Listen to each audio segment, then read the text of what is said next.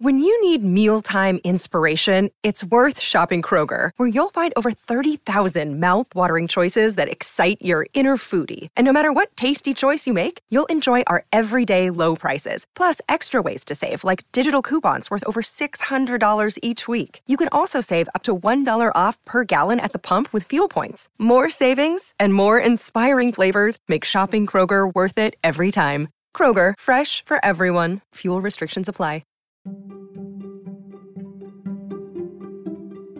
Hello everyone, and welcome back to the British Royal Fanatic Podcast. I'm Hayden, your American friend with a passion for British royal history. Before we get into things today, if you enjoy the podcast and spending time with me, please, if you can, rate, review, subscribe, and share. The more you do that, the more people will know about the podcast, and the more the family can continue to grow. Additionally, if you want to help the podcast and are feeling generous, there is a donation link pinned on the Twitter homepage at fanatic_royal and also on the main Anchor homepage. If you feel so generous and would like to donate, those links can direct you from there, and any and all contributions will be greatly appreciated, and you will get a personal shout out here on the podcast. So anything at all is a wonderful contribution. In royal news, not too much is going on as royals, those that are working, are heading back to work, doing engagements, both virtual and in person. The Queen was spotted this past week having engagements virtually, which of course makes sense for her to keep her safe. But there are two big articles that were released this past Sunday, the 21st, that need to be brought up and discussed. The first one is an up-close and personal look at Prince William through interviewing his friends that was put out by the Sunday Times. It very much feels as if it is a counter to help the PR of the future king in wake of this bombshell interview by Prince Harry and Meghan. I have not read it. I'm in the process of trying to get a hold of a copy of it. But from what I've seen and from what everybody has said, it is a counter to what the Duke and Duchess of Sussex did, and it seems to be going over moderately well. But the big thing that is on everybody's mind is multiple news sources. I have a Forbes article here, but I've also seen BBC News report that Buckingham Palace is launching a full review into their diversity training and their diversity policies. This comes in direct response to fallout from the big tell-all interview with Oprah. And one of the big things that they're trying to do is focus on people of color, the disabled community, and gay and transgender people, as what the Mail reports. The palace is seeking to review and assess how all royal households are approaching diversity, trying to create new ways to handle it within the institution, and it is a direct response to what was said in the big interview with Oprah, as Prince Harry and Meghan directly accused and began to show evidence of racism within the institution. One thing that should be made note is that they already have diversity policies in place, but why they're doing this big overhaul is because they, quote, have not produced significant progress. And the first places that this will be done is Buckingham Palace, Clarence House, and Kensington Palace, which are all the big locations for Her Majesty the Queen, the Prince of Wales and Duchess of Cornwall, and the Duke and Duchess of Cambridge. No news if there is anything happening at St. James's Palace, but that will probably be another location that they will look at. But those are the big stories that are happening within royal news that got released fairly recently. Of course, as we would expect, the tabloids are still having a field day with the interview with Prince Harry and Meghan. For today's episode, this is in some ways a commentary to a lot of the tabloid headlines going on that I still see, and for me it is a little bit alarming, and that is regarding Archie and the fact that he already is not styled and titled as a Prince of the United Kingdom.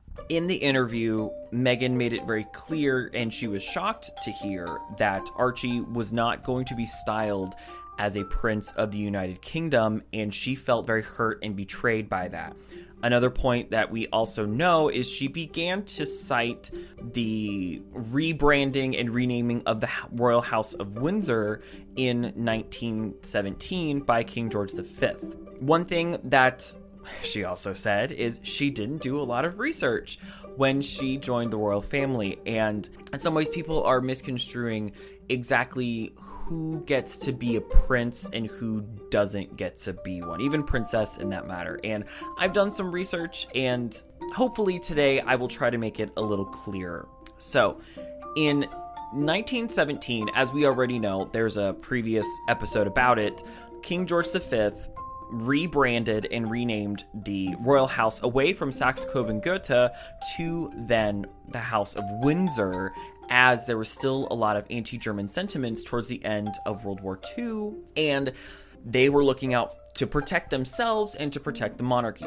Now, within that formal declaration, there was a lot of moving things around. Thanks to the website heraldica.org, they have transcribed the various letters patents from the National Archives of these official royal decrees. And I have here these such transcripts. On July 17th, 1917, the formal proclamation goes as follows. By the King, a proclamation declaring that the name of Windsor is to be borne by his royal house and family, and relinquishing the use of all German titles and dignities. Whereas we, having taken into consideration the name and title of our royal house and family, have determined that henceforth our house and family shall be styled and known as the House and Family of Windsor. All other the descendants of our grandmother, Queen Victoria, of blessed and glorious memory, to relinquish and discontinue the use of all German titles and dignities. And whereas we have declared these our determinations in our Privy Council.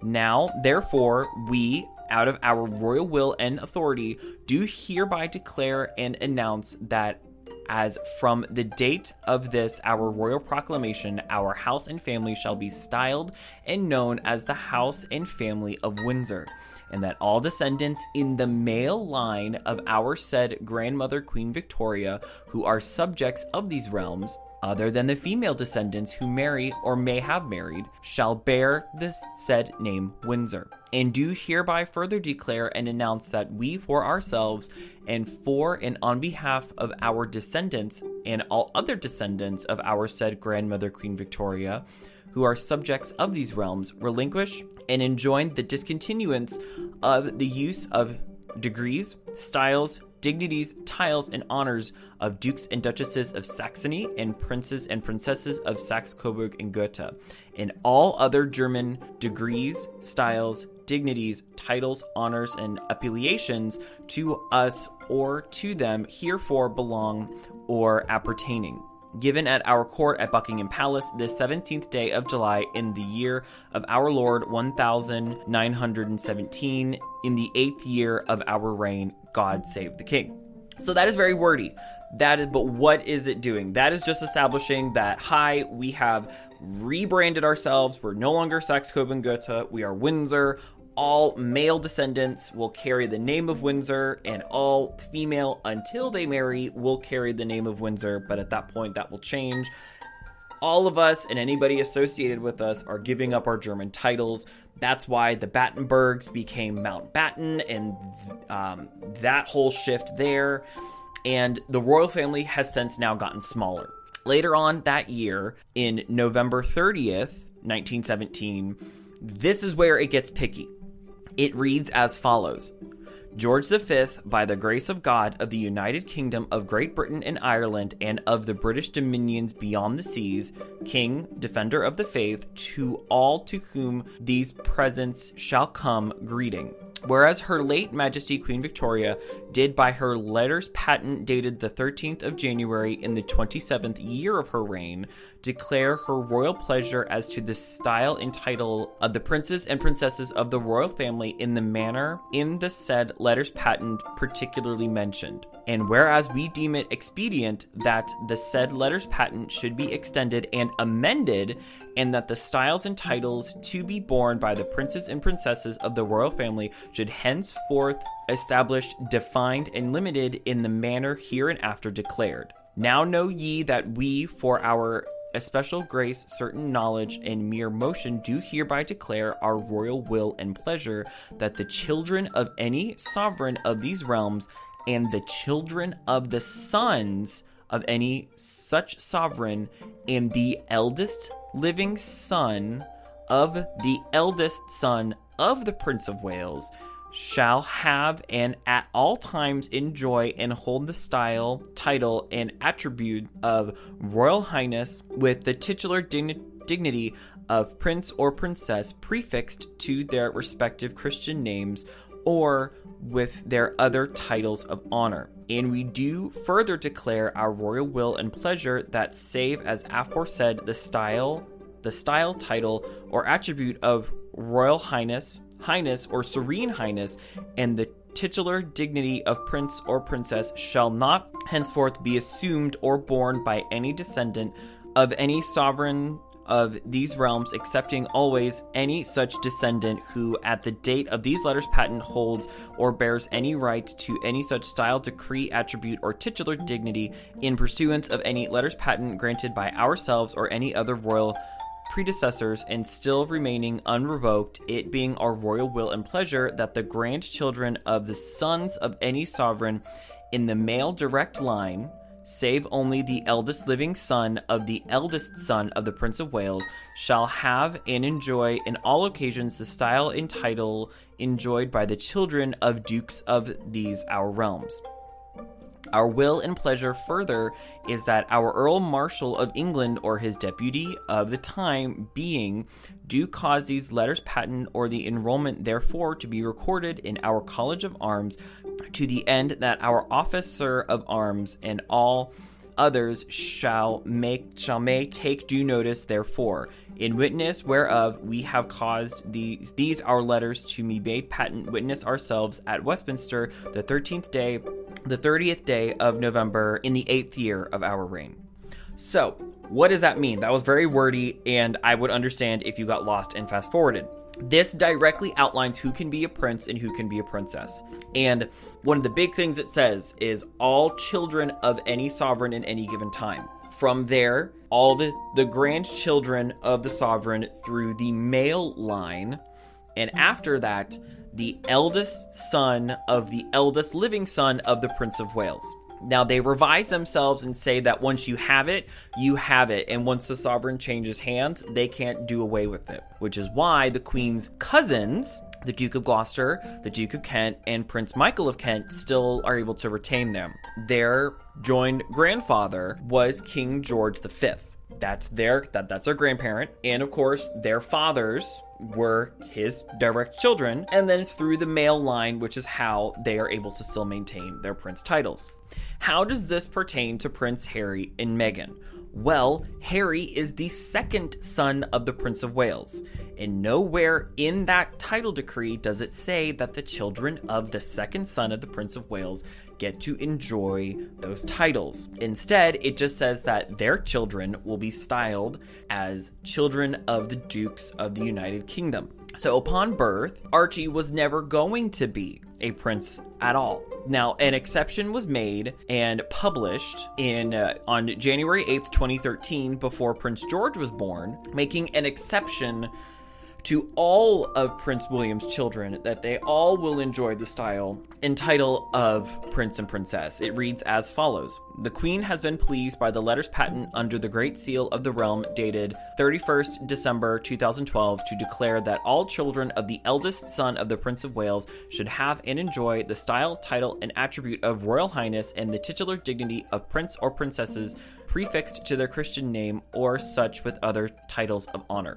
So that explains why Prince George, Princess Charlotte, and Prince Louis are styled the way they are. It's in some ways able to set up William as he will one day be king, and those are his children. Once the current queen dies, once Queen Elizabeth passes away and Charles assumes the throne, Archie will now become a grandchild through a male line of the sovereign, and at that point he will then be granted and be allowed and by his birthright be styled, titled, and honored with the attribute of Royal Highness and the titular dignity of Prince or Princess of the United Kingdom, but only upon the death of Queen Elizabeth II. And even then, as Archie will still be a child at that point, it's up to Harry and Meghan whether they want him to have that title. He will still have access to it. The institution can't change that. It's there written in black and white. But we see an example of this with Prince Edward and Sophie, the Earl and Countess of Wessex, how technically their children are actually princes and princesses. By the time they turn 18, they are allowed to use their prince and princess titles in their HRH styles. They're legally allowed. But as they were children, they chose to not have them already be styled that way, and instead be styled as the children of an earl to try to give them a more sense of normalcy, because Prince Edward's not going to be king, and at that point, his branch of the royal family is just going to continue to become fringe, and at that point, he gave his kids the option. The same thing's going to happen to Prince Harry. As the throne moves down, he will continue to fall lower and lower on the pecking order, which is why this was set up as a way to keep who are actually styled prince and princess very small. Granted, however many children the sovereign actually has is up to them, but this clearly outlines who can be a prince and who can be a princess. So Archie was never a prince by birth, given his place in the pecking order. He is the grandchild of the youngest son of the Prince of Wales, and the way that the letters patent outline it, he was never guaranteed that. I've been seeing a lot in media, people getting confused that he should already be styled as a prince, and that simply is not the case. He's never been permitted to be styled as a prince, at least not yet. That could change. In fact, it will change. But let's have a quick review if you all are still here, just to make this all make sense. In 1917, King George V outlined not only the change of the House of Windsor, but who could be a prince or princess. And it says that all the children of the sovereign, all grandchildren through the male line, and the eldest living son of the eldest son of the Prince of Wales get to be styled and titled Royal Highness and Prince or Princess. In 2012, that was revised so that all the children of the eldest child of the Prince of Wales can be styled as Prince or Princess. Harry is the second child. He's the youngest child of the Prince of Wales. Once the crown shifts to a new person, that will since change. But it all lays in the hands of Harry and Meghan. Will they allow their son to be styled as prince? Who knows? That's their prerogative, and we've seen it change with Prince Edward and Sophie, where their children technically are princes and princesses, but they just don't use their titles. I do hope this clears things up and makes things a little bit more clear to understand, and those of you out in your day-to-day life can begin to correct and try to make it clear for everybody that no, Archie was never a prince upon his birth. And if that wasn't directly explained to Meghan, then that's the institution's fault for not making it clear to her. But we don't know how to, I'm not trying to point fingers, I'm not trying to do that. No. Just trying to make it a little bit clearer for everybody else. But if you'd like to see all of the complete letters patent, I will link the transcription in the show notes available wherever you are listening to this so that you can hear it for yourself. But that is a brief explanation into, will Archie be a prince? Can he be a prince? What's going on there? If you made it this far, thank you for stopping by the podcast today. I'm really happy that you showed up. If you would like to email me, you can do so. I am at BritishRoyalFanPod@gmail.com. If you want to suggest new topics for future shows, you can do that there. Let me know how I'm doing. Any other things you'd like to say, go for it. If you want to head over to Twitter, you can follow me at fanatic_royal. I try to interact with all of you there as best I can, and I really want to make this podcast the best it can be for all of you. If you feel so generous and would like to make a donation and support the podcast, you can head over to the link on the Twitter homepage or on the Anchor homepage. It'll direct you from there, and your contributions will directly benefit the podcast and make it the best it can be. Head on over to Anchor, Google Podcast, Spotify, Apple Podcast, CastBox, or more, please rate, review, subscribe, and share so that we play into algorithms, people can see the show, and more people can join the podcast family. I'm really excited for the future. Stop by on Thursday as we explore another royal residence in our continued series into the royal residences of the House of Windsor. Let me know if there's any that you're excited for. I'd really love to hear. Have a great rest of your day. Stay safe and stay healthy, and I will see you in the next one.